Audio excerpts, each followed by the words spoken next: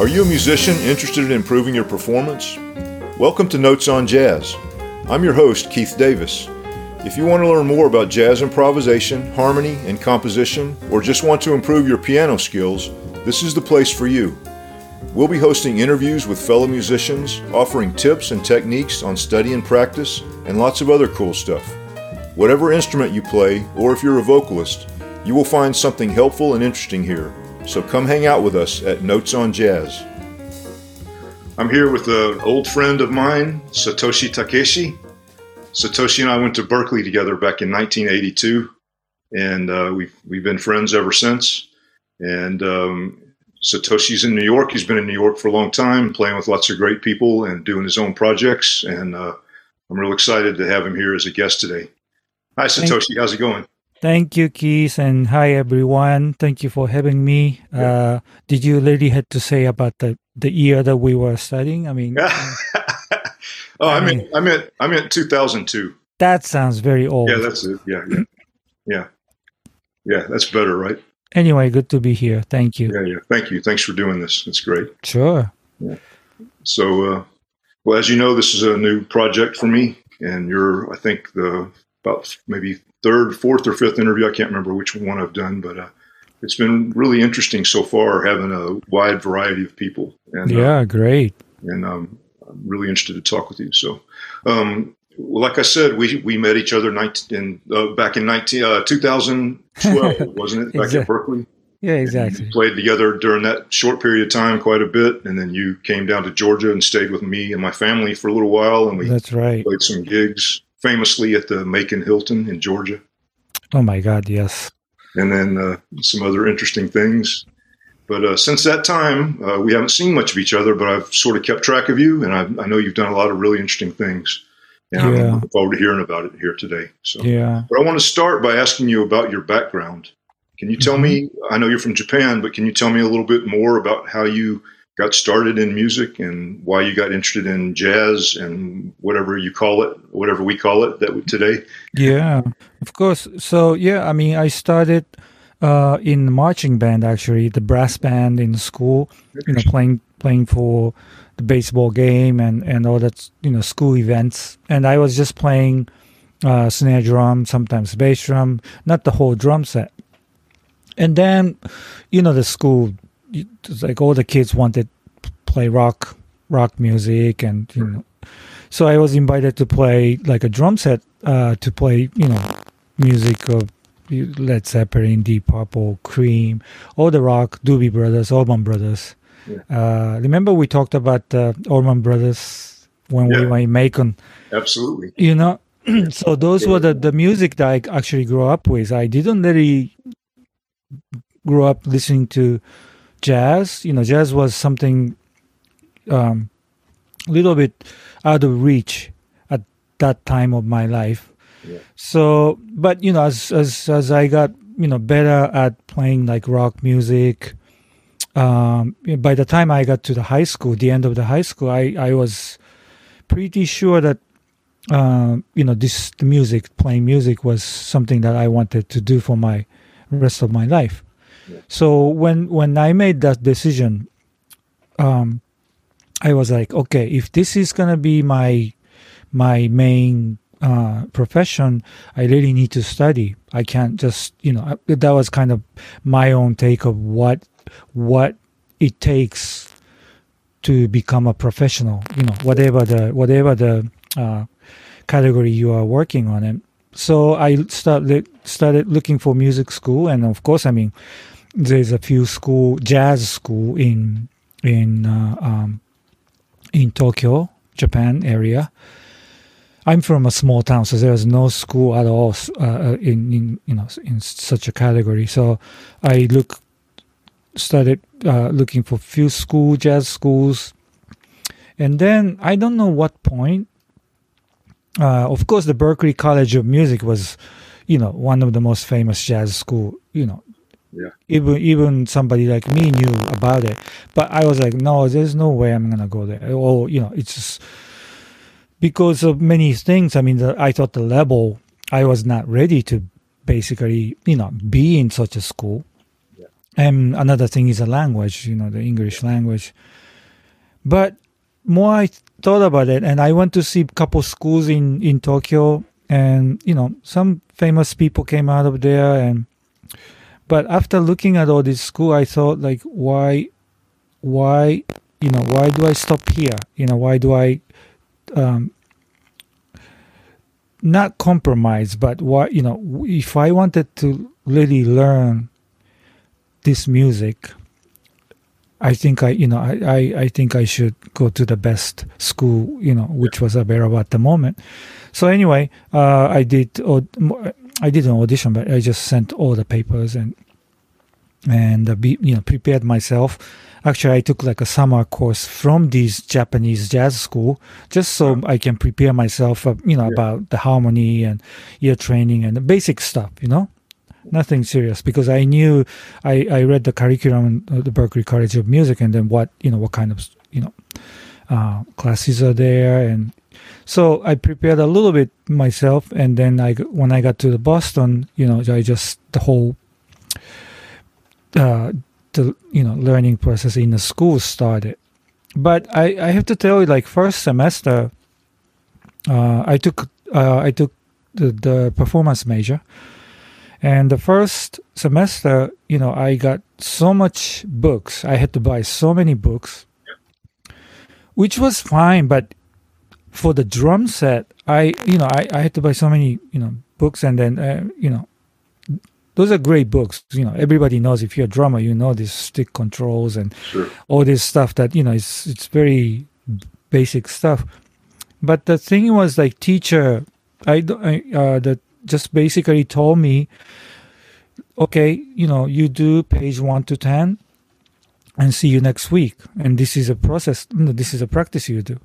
And to me, that was like, okay, is this going to be the process of learning?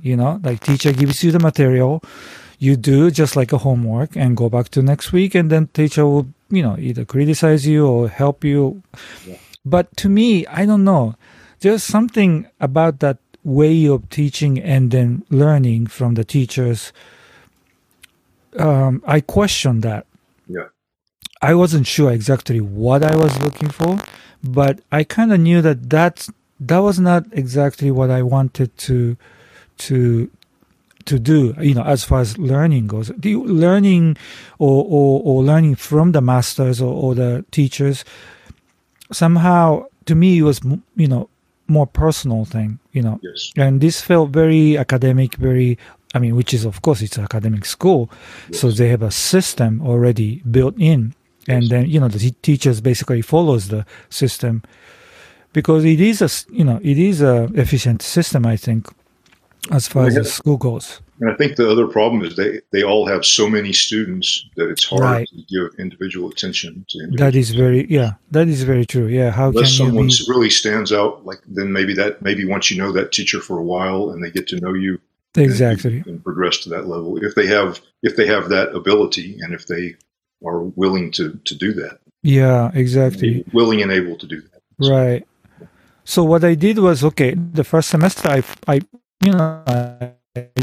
did, but the second semester I just kind of stopped taking like private drum lessons or any kind of drum lessons. I still took and arranging and ear training.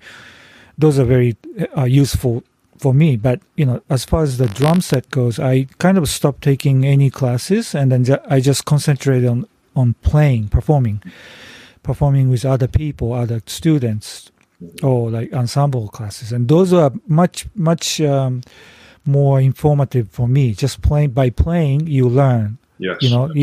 Like intuitively in a way. Yes. But then there's always you hit a wall. Like, because you try to do whatever you think it's good for you. Yes. And so I don't remember which semester, but like I think maybe the time that I met you, I realized that I needed a teacher for a very specific thing, which was using the brushes. Like, I had no idea how to use brushes. And then that something that was something that I really needed somebody to show me and then guide me and teach me, So I went to Joe Hunt. Joe Hunt was, I think that at that moment I chose him because he was kind of famous for this brushwork, which was great, So I went to him and I said, Joe, I don't want to learn anything else but brushes. Teach me just brushes because this is what I need, And somehow he understood, like, okay, this kid up there, he knows exactly what he wants, So he really helped me actually. Like all the other kids in the class, I mean, they had to go to a class, so they were there. Like, okay, the brush lessons like boring, Right. But I was the only one who were like, okay, I want to learn this, So Joe was like actually happy that, that there was a kid who really wanted this particular thing, Yeah, nothing great. else. That's great. Yeah, I mean, that was a really, I met Joe like much years later while I was playing with somebody else, and then Joe came out. So I told him about this experience. Hey, Joe, you are the only teacher who I had, actually got something out of Berkeley, as far as the drum set goes, Yeah. So he was very, he was very happy. And, he and me, that became actually a very personal thing. Yeah. Because he really care about, I think, my progress, like how you doing. And then one day we were talking about, Elvin and how he used the brushes. And somehow, I don't know why, but I really liked, I don't know how I got to that recording, but I took it to Joe and then, of course, Joe said, yeah, I mean, this is the guy's, the guy's drum god, Yeah. Right. But then we had an argument because I thought Elvin was really clean in a way, but the way I said was like he plays, to me it was like his mind, he knew exactly what he wanted to play and then he played it, That's what I meant by clean, like clean, from your thought Right. to the instruments. Right. Was so straight and so clear to me. Yeah. And then Joe was like, no, man, Elvin is dirty. It's like, I mean, that was kind of like, but we had those kind of argument like about drummers, like, and I remember he was the first one who kind of had that kind of, gave me that relationship, a very personal way of learning music from someone, someone who cares about you, Absolutely. I think that's very insightful. Yeah. And, I told you before, this is a lot of the focus of this podcast is for young people who are learning about jazz. Right. So I'm glad we had this conversation right off the bat because I think it's important for young people to hear. I mean, you need to learn fundamentals. You have to learn fundamentals, Yeah, of course. But it also helps to, at some point, some of those things you can do yourself, some you might need help with, but as you play, you start to find out what it is you need and what you need help with, right? Exactly. And if you can get a teacher who becomes like a mentor, that's really ideal. Yeah, all you need is one person who really cares about you, about knowing what you want to do, understand what you want to do and guide you in a way that not competitive. It's like it's a transmission of knowledge, right? The music, you pass from one generation to the other. Absolutely. Something that is so precious and so, there's something about that knowledge that you can't really put into a paper or you can't really put into a word. But by interacting with teachers like that. Like this thing about arguing about somebody like Elvin or arguing about anybody, or arguing about the music, what do you think? I think this way. No, that's not right. Like simple things like that. But you really get to know a person, Yeah, I think it's very helpful. It's essential, actually. Yeah, I think. Yeah, one of the thing about the academic world is, I think it's a kind of reverse the order is reversed, the order of learning. I mean, of course, the academic system is, like I said before, it is very efficient. I mean, it's built on years of research and studies. They come up with a system like, okay, this is the best way and quickest way for somebody to teach a student and to get, However, I think, especially in the field of art, like music, performing art. Performing art is something different. Like there's something intangible about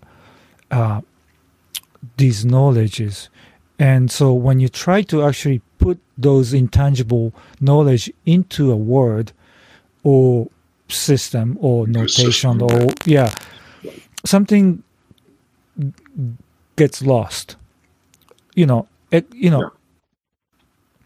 unless you are very clear, the teacher is very clear that this is only to be looked at, these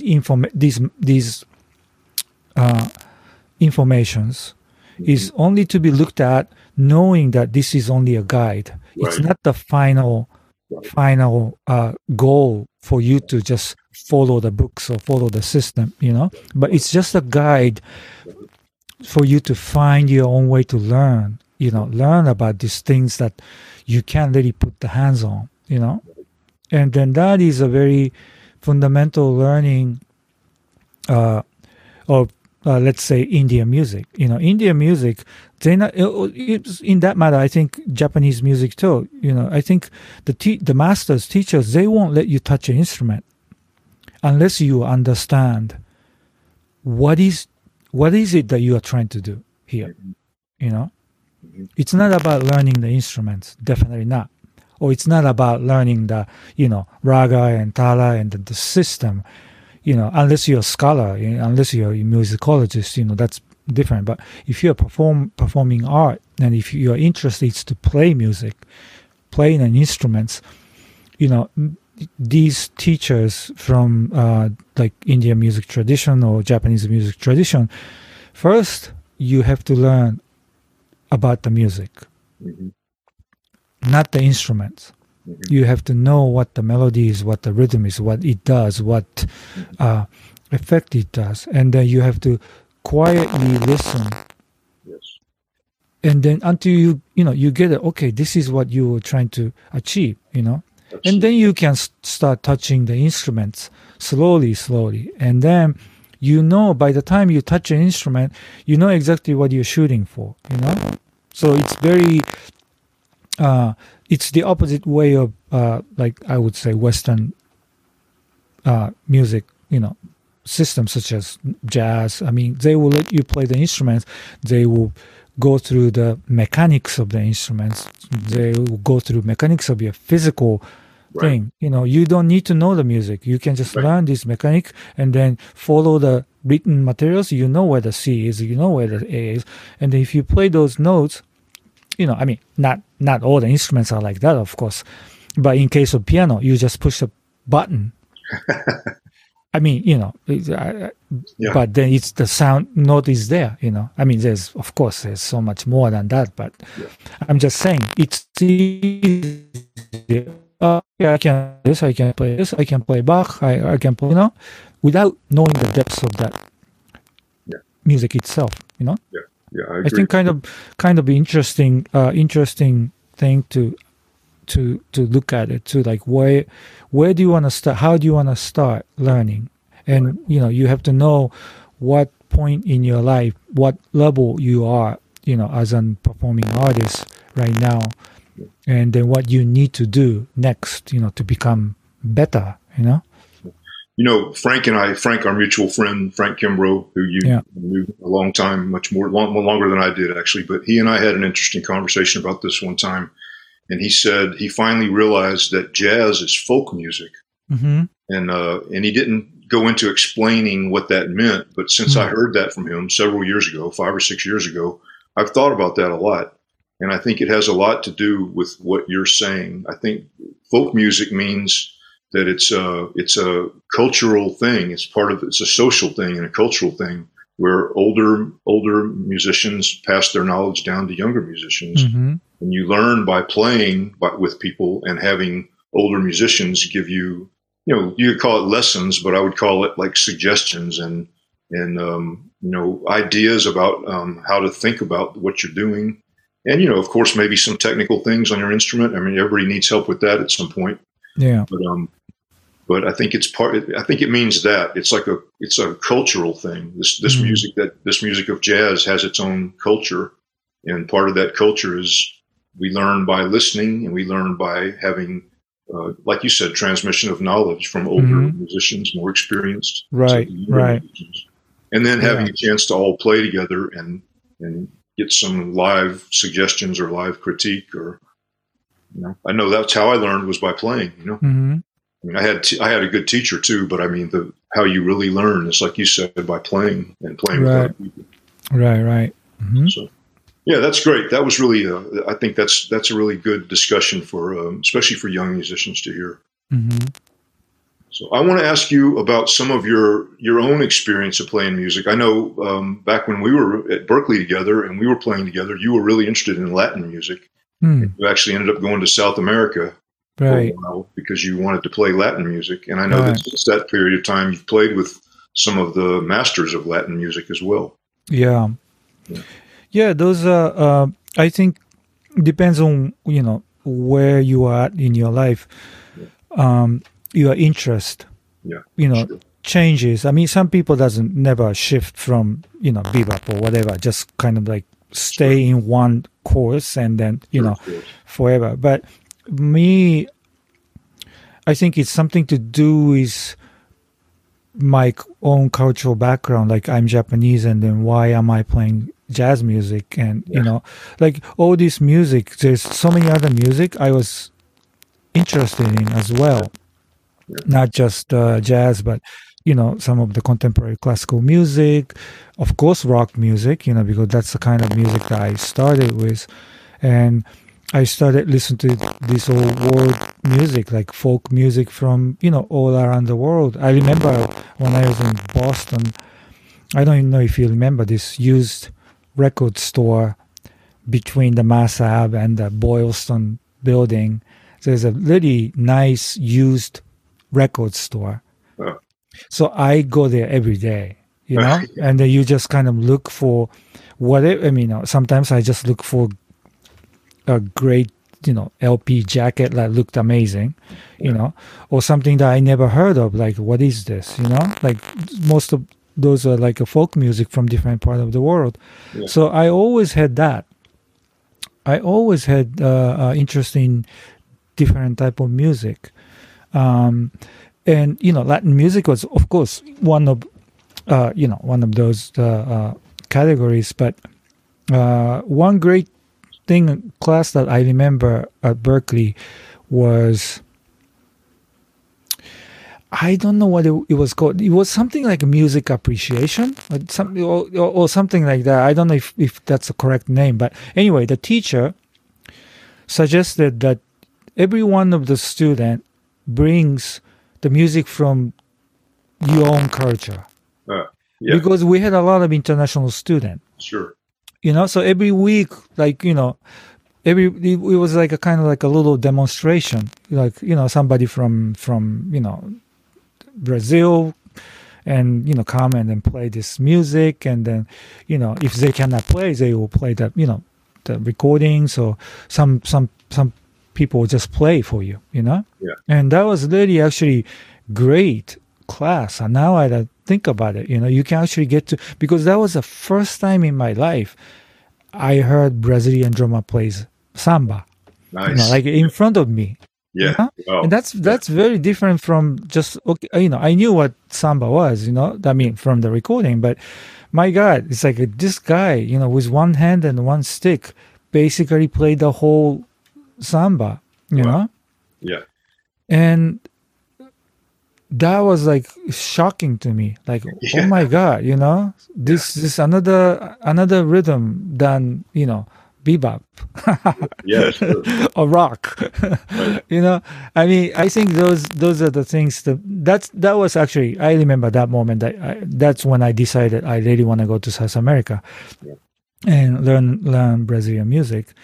But I mean, besides from that, it's just my interest towards other music just kept going. And yes, I went to South America. I never got to Brazil. The interesting thing is I was going to go to Brazil, and I ended up in Colombia by accident. And then I ended up staying there for 4 years instead of going to Brazil, because I discovered, just like this, I discovered Brazilian music. When I was in Colombia, I discovered the music that I've never heard before, the rhythms that I never heard before, and the drummers that I never seen before, and that was like, okay, forget Brazil. I can just stay here and then learn about this music that nobody knows, which is more interesting to me, because everybody knew Cuban music and Brazilian music, because it was a part of the school, program too.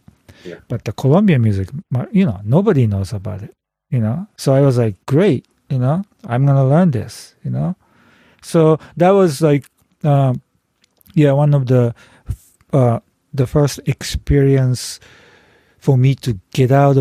Well, I mean, first experience is to come into America, I think. It's going to the different culture and learn about the music from that culture, different from you.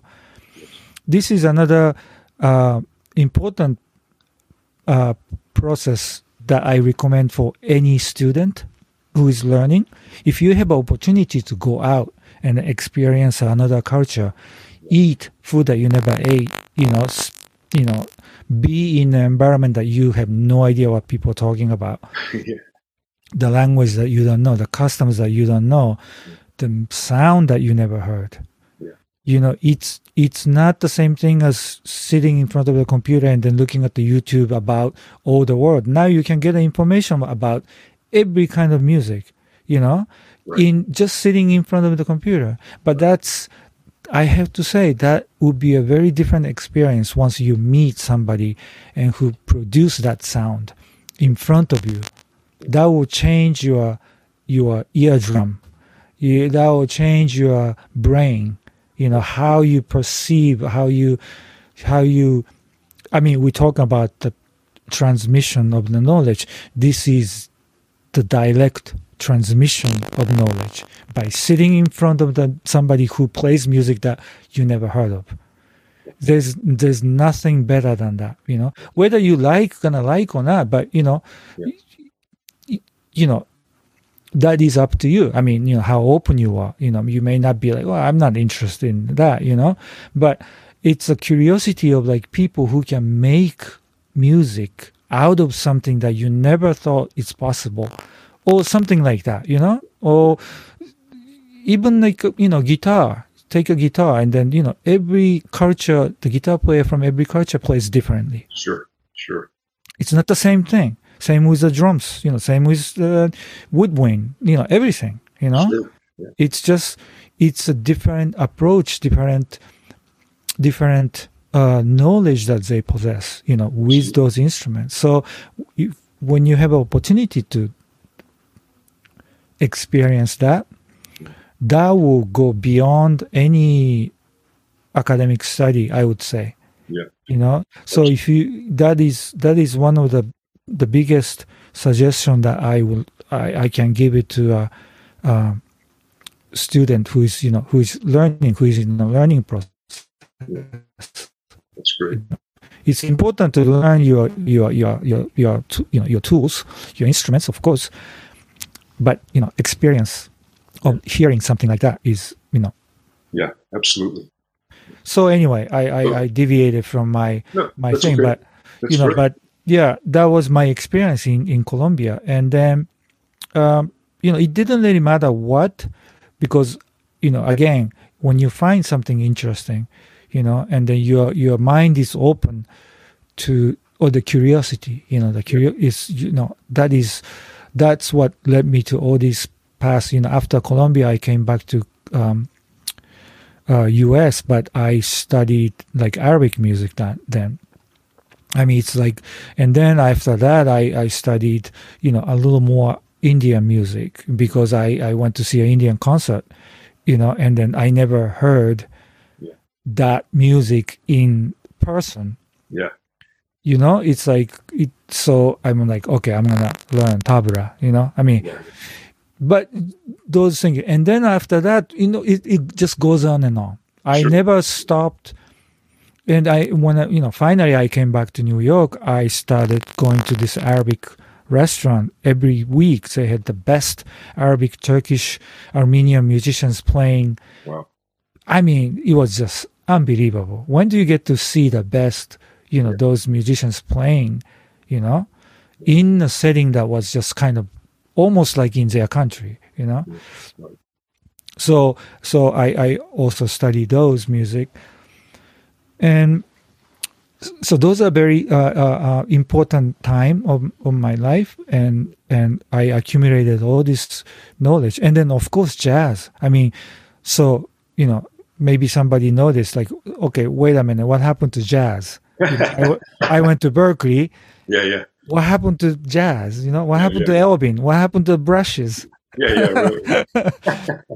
Anyway, so that's interesting. It took me, I would say, Colombia 4 years,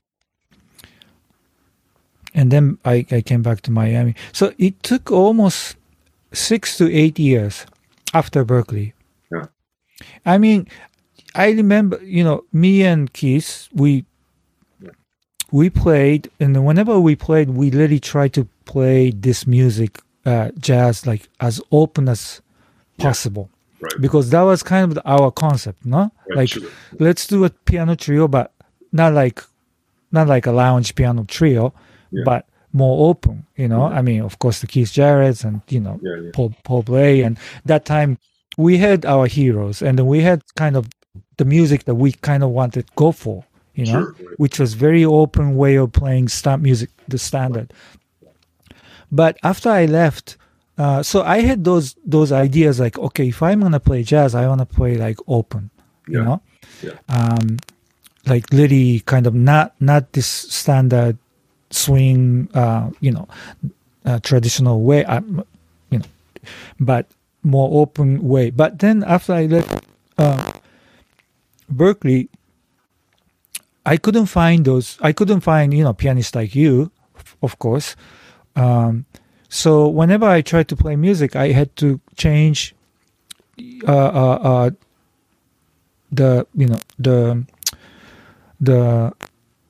goal of what I wanted to do with the music, and then jazz was not very strong in Colombia, for example. Yeah, sure. So it was very hard to actually try to play like that, So I stayed basically strictly on like more like a Latin music, learning about that and concentrated on that. So I never really played jazz. And then even when I came back to Miami, well, Miami had, some good schools, but there's schools, like you try, I started working in this hotel every weekend, playing in jazz trio, but I couldn't play like that because it's in a restaurant, it's in a hotel. You can't. I mean, we almost got fired the way we were playing in Macon, Georgia. Anyway, so it took me a long time for me to actually find a person, but then I couldn't find it. That's the whole point. I couldn't find. Okay, I cannot find somebody in Miami. I don't know why, but like to play like that, play the way that I wanted to play that music. So that's when I decided to come to New York, I think. So it took me a really long time to really make this decision to come back to New York and then to really learn about how to play jazz the way, I wanted to play, which is what we did, but I had to put it off. Still trying, Oh, of course. I mean, that will never end. But New York. When was it that you came back to New York? Do you remember what year it was in particular? Yeah, it's 91. So I left Berkeley. We left Berkeley like 83.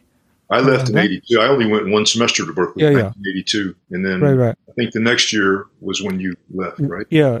Well, yeah, we were in Macon and Yeah, right, sure. that area, Right. and then so yeah, it took me almost 10 years, Yeah, close to 10 years, like to make that decision. yeah, that's great. And you've been there ever since.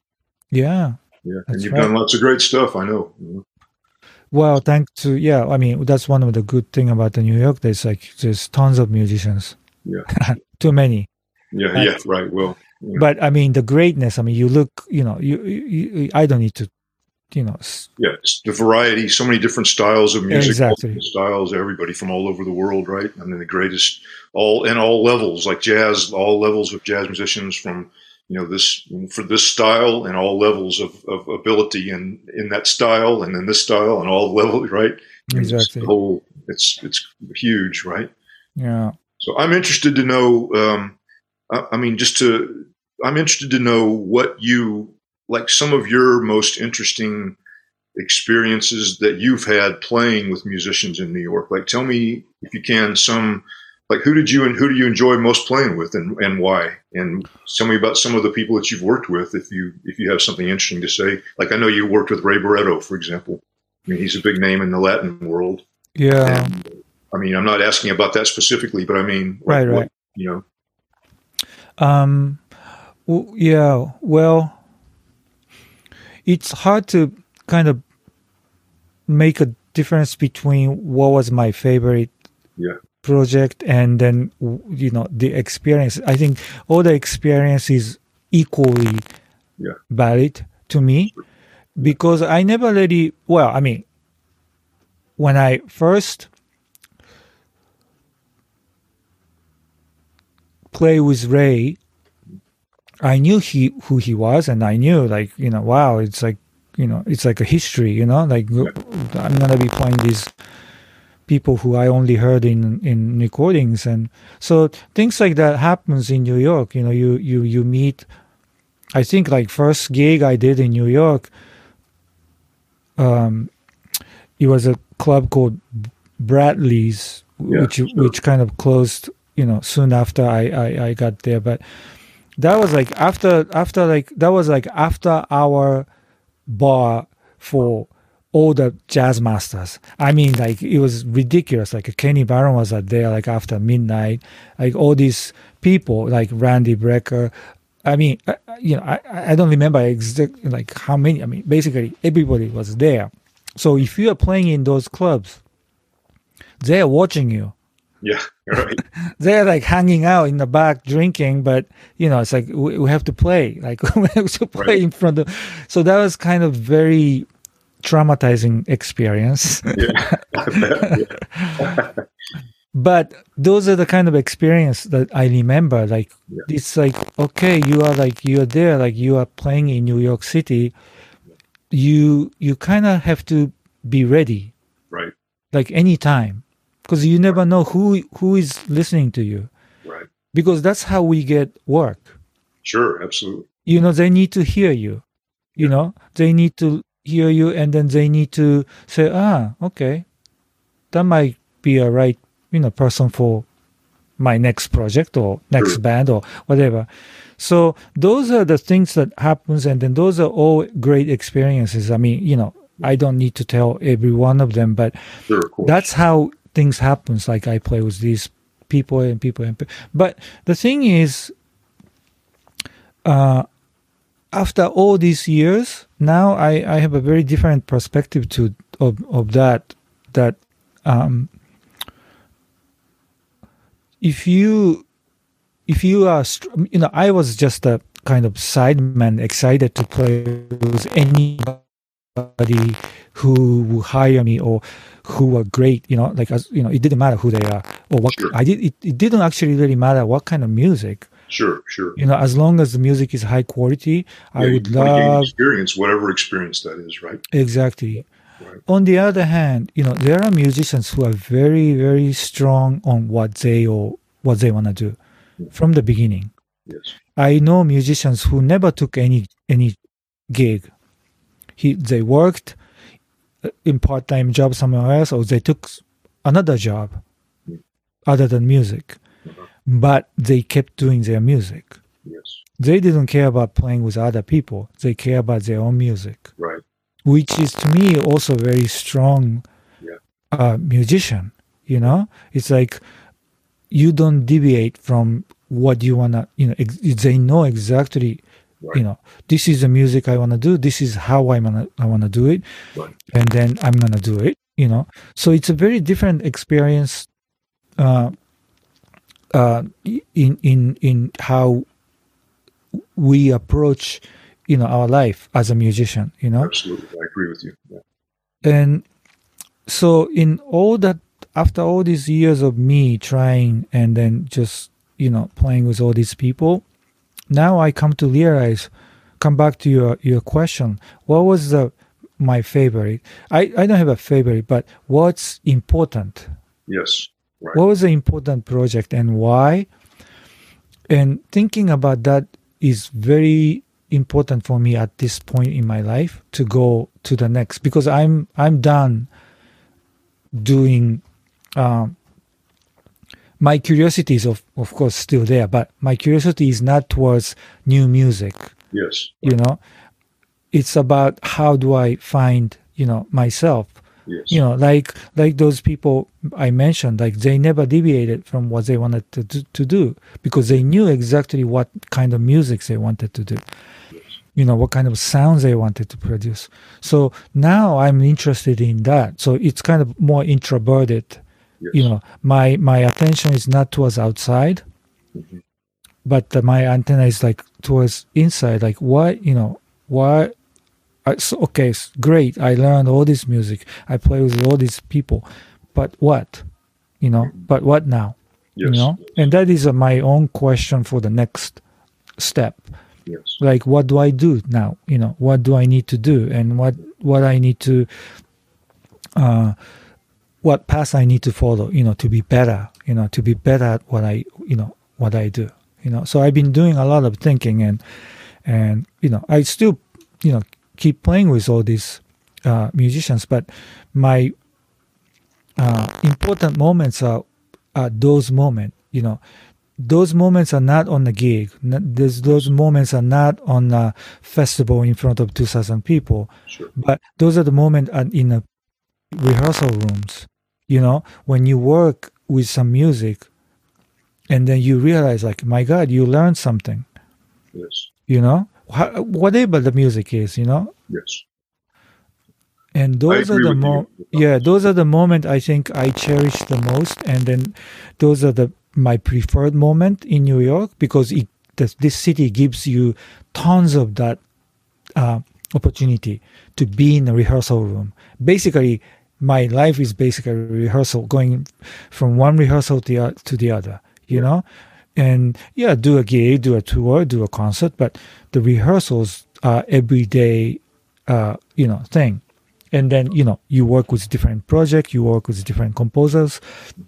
Everybody's different. Everybody's, you know, motivation is different. Everybody's idea is different. The concept is different. The band formulation is different, you know. And now this with a new generation, and then all this, you know, variety of musical influences in the city, you basically do this, you know, hybrid project, you know, combining the contemporary classical music to jazz to world music to funk to rock to, I mean, you name it, you know, you just have everything in it. Every language, every smell, every taste is in this project. So, you know, when you're working on this project, you know, I mean, not all the time, of course, but you know, you learn to deal with these materials. Mm-hmm. And then that's when you have to decide, what do you want to do with this? What do you want to do with these materials? You know, I know this, I know how to play this, but it's, you know, it's like, who are you? You know, what's the sound that you're going to bring into the table, into the project, into these materials? And that becomes kind of important for me, you know. I go back a little bit. You know, like when you go to a project, like the composer might say, can you play Brazilian here? Or can you swing here? Or this is a funk section. Oh, this is the rock section, or this is like a little tango here, but those are the very first levels of kind of interpretation of the music, right? But then after that, like, okay, you do all this, it's like a chameleon, right? You just like change it from the section to section, but how are you going to make it musical, Yes. Right. It's like putting a soup, like everything that you can find into one soup. It's not going to taste good. Yeah. You have to have a particular concept. Why you are mixing all these ingredients, and then that is up to you as a performer. If if the composer is open enough to let you, let you say that, I don't think that's going to work here. I think this might be better. You interact with them. Yes. You give the opinion of, I think, and then maybe you can say, well, I don't feel comfortable playing in, this to that. So how about this? This would be my way of, transitioning from one section to the other, or something like that. Just basically you give yourself, you give your opinion based on your experience and based on. So when you do that, what is that music that comes out of you? I think that is really important part for me. To me, like without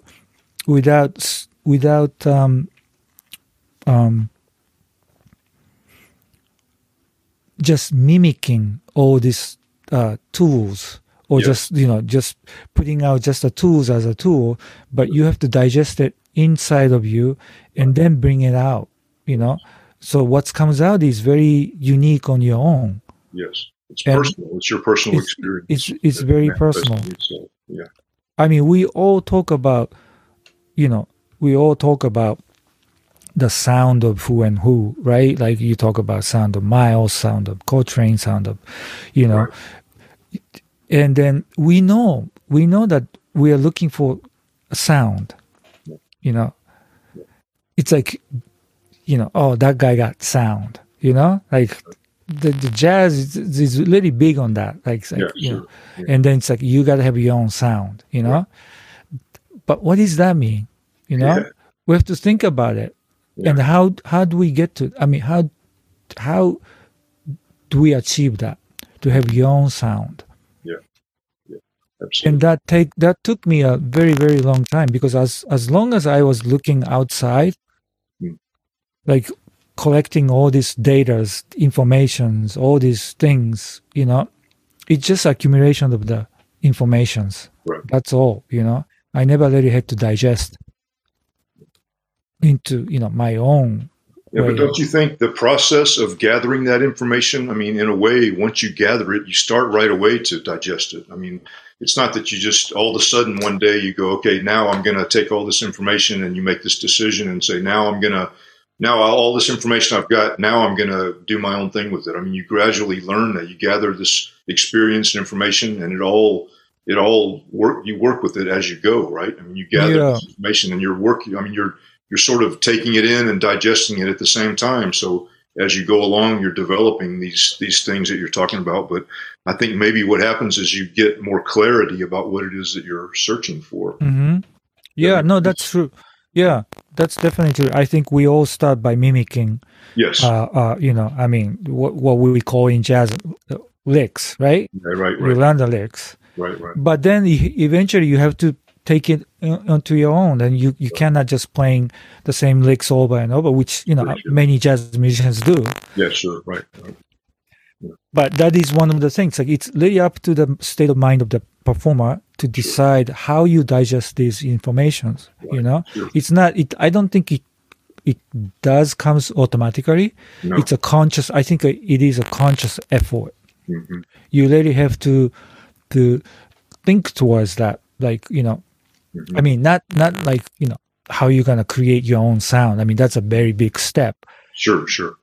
But it's like one material. You get the one material, and then you can think about how can I approach this? How can I interpret that is different from, even like a composer's intention. That's why it's kind of interesting to work with a composer, because, if the composer is, again, if the composer is open enough, we can discuss about it. Right. And then you can actually digest in a way that, that happens exactly what you said about, you take the material and you make it on your own, right, and then to the outcome, that could happen.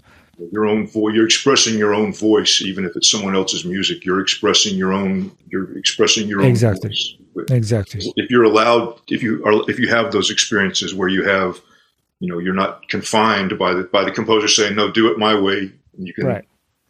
They're giving you some freedom to right. add your own voice to the music. I think that's what makes some of that music really powerful. Right. Yeah. Well, of course, it doesn't happen all the time. I mean, there are composers. No, I want the Brazilian rhythm right here. I don't want anything else. So you got to work with. Yeah. That's interesting. That you've said that. I mean, I really didn't realize that was a lot of what you were involved in. So I'm glad to have this conversation about that with you. Yeah. So I'd like to ask you about your own projects. I know that you do your own project. For example, I know, actually, I was going to ask you about the project that you just did with the Korean musicians, because I think that's very interesting.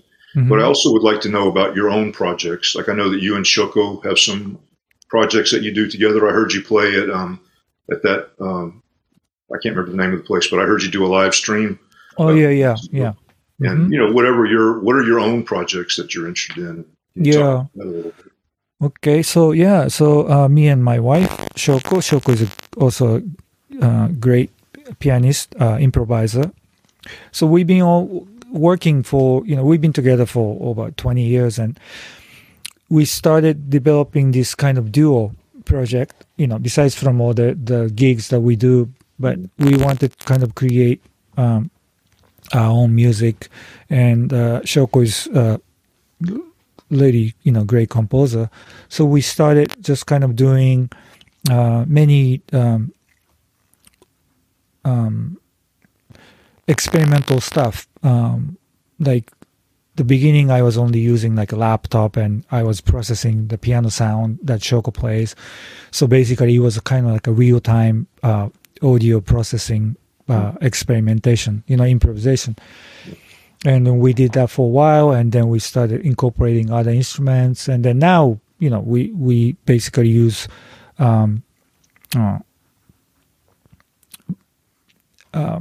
piano, acoustic piano, and then regular drums, just like kind of like a jazz instruments. But we have a lot of other instruments around, so we have different textures, within the composition. And that is very important for me. It's like each project or each composition that Shoko writes, we really sit down and talk about, okay, what sounds would be right for this. And so it's always a process of kind of come up with the sound that it's unique to us. I mean, something that sometimes it's very electronic, sometimes very contemporary, classical, sometimes it's completely improvised, like avant-garde sounding things, or sometimes like music is really sweet, like very minimalist music. So we take all the information that we know and we learned in our own experience, and bring into this project. I mean, that's the whole concept. Like, what can we create? What can we how can we actually, bring all the stuff that we learn into this music, and then, create a new music. So that is one of my main projects, and mine and Shoko's. And we just went we don't really go to recording studio, but in 20 years, I think we only went twice. And then it happens a couple months ago. We did since the pandemic, we had a lot of time to prepare. So after not after the pandemic, but recently we went into actually a studio for 2 days and then recorded the materials that we accumulated. Oh, nice. Yeah, we are just still editing thing, but we do it kind of as a documentation, I think, because we don't have any labels or things like that. Yes. But just to document our works and in a way that it can last long time. So so that's one of my main project. And then each of us do a different project on our own. Like I work with Korean music, like as you said. Recently I started working with the Korean musicians. Korean music was interesting in a way that I had no intention of learning. Right. It's not like it was not like Arabic or like all the music I said. Like I was very curious and learned Korean music. I never had an interest, and because that's like I didn't want to learn another music. Now I wanted to focus on something else, but it kind of like happened by accident that I was invited to performing in Korea with a traditional Korean musicians who wanted to do improvisation, So I had a long association with those people. So it was one of those concerts, and I was in Seoul and invited to a house of this master singer.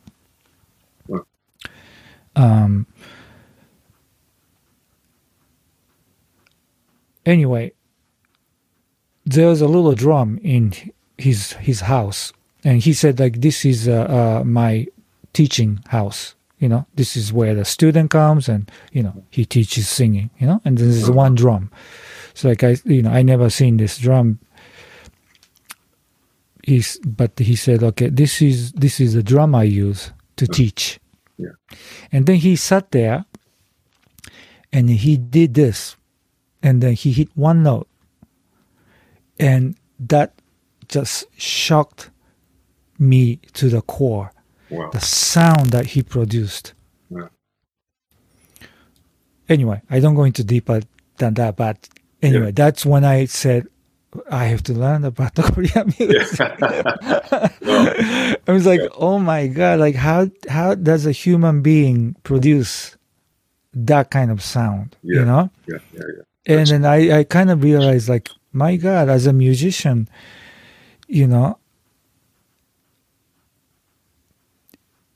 if I don't learn how to produce that sound, nothing will mean anything to me, Right.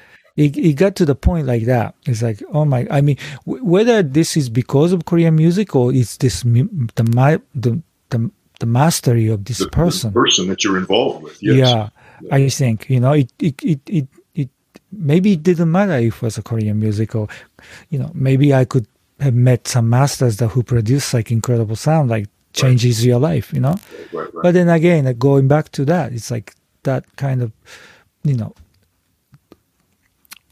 particular moment in your life and particular interest, like, what do you want to learn? What do you want to do with your music? Right. What you going to do next step? So that experience gave me that next step, so I've been searching for that sound, Yeah. That's great that you had that experience. That's a powerful and beautiful and moving thing. Yeah. I think everyone, whether they realize it or not, is probably searching for that kind of experience. Mm-hmm. I have a similar experience. It doesn't have to do with music, but it had to do with meeting a teacher that I had a powerful resonance with. Yeah. And, like you said, it can be life changing. Yeah.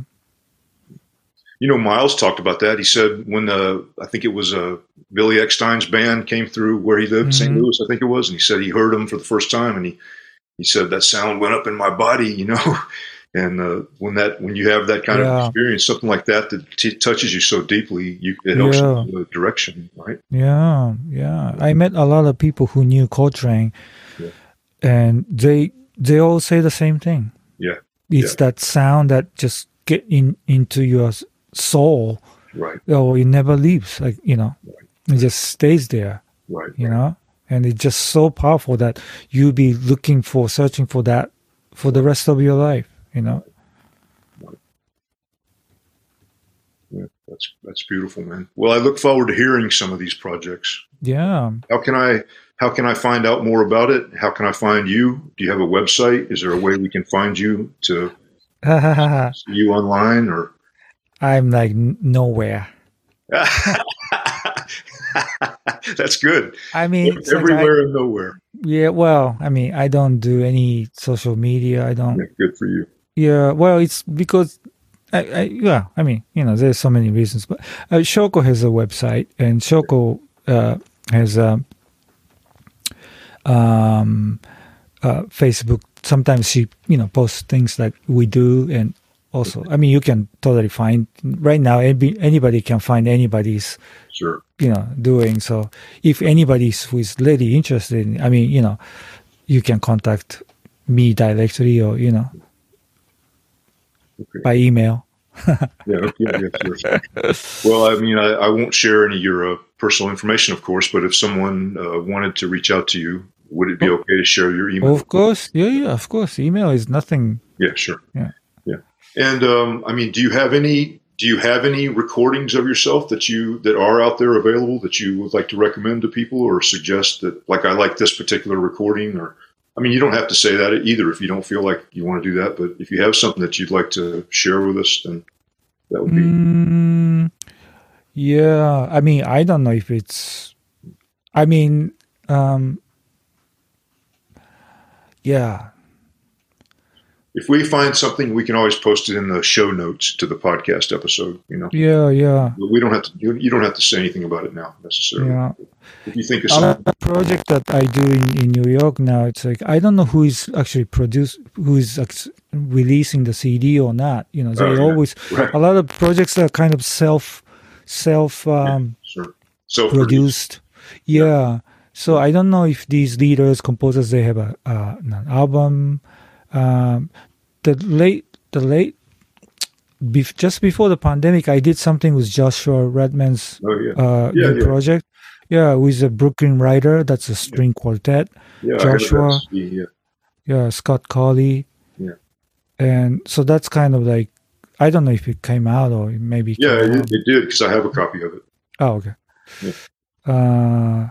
I wish I had something with Frank, but well, you do actually. You're on Marianne's album with Frank. Yeah. That. I think that was. We did something else, but I'm not sure if it came out. So it's always like that, because it's not. We are not working with the the big stars here, so you don't really get to. Sometimes you don't know like what if it's coming out. I mean, they always say like it's gonna be on the CD, but probably like maybe just streaming only or things like that you can find. Well, Satoshi, this has been really great talking with you. Thank you for having me. And I'm sorry it was not particularly about jazz, but no. I want to hear about what you do and what you're involved. That's what this is about, Yeah, good. It's not just strictly about jazz. I want to hear about people's experience. Great. I'm probably going to interview some other people who don't have really anything to do with jazz. Great. Yeah. In fact, I just interviewed a friend of mine. I'll just mention this quickly. His name's Ron Free. He's 87 years old. You were talking about your experience in New York. He was in New York in 1955, 56, and he was saying the same things. I used to play in this musician's bar, and that's how I got gigs, Yeah. Exactly. So it's part of the tradition, Right. Wow. But, anyway, I really appreciate your being here. And thank you. Thank you for having me. We get to play some music again sometime. It's been way too long. We will. Yeah. Thank you, Keith. Thank you, everybody. Thanks for checking out Notes on Jazz. If you want to communicate with me, I offer free consultations. Just check the podcast notes for a link. You can also find a link to my website for CDs, downloads, and videos. See you next time at Notes on Jazz.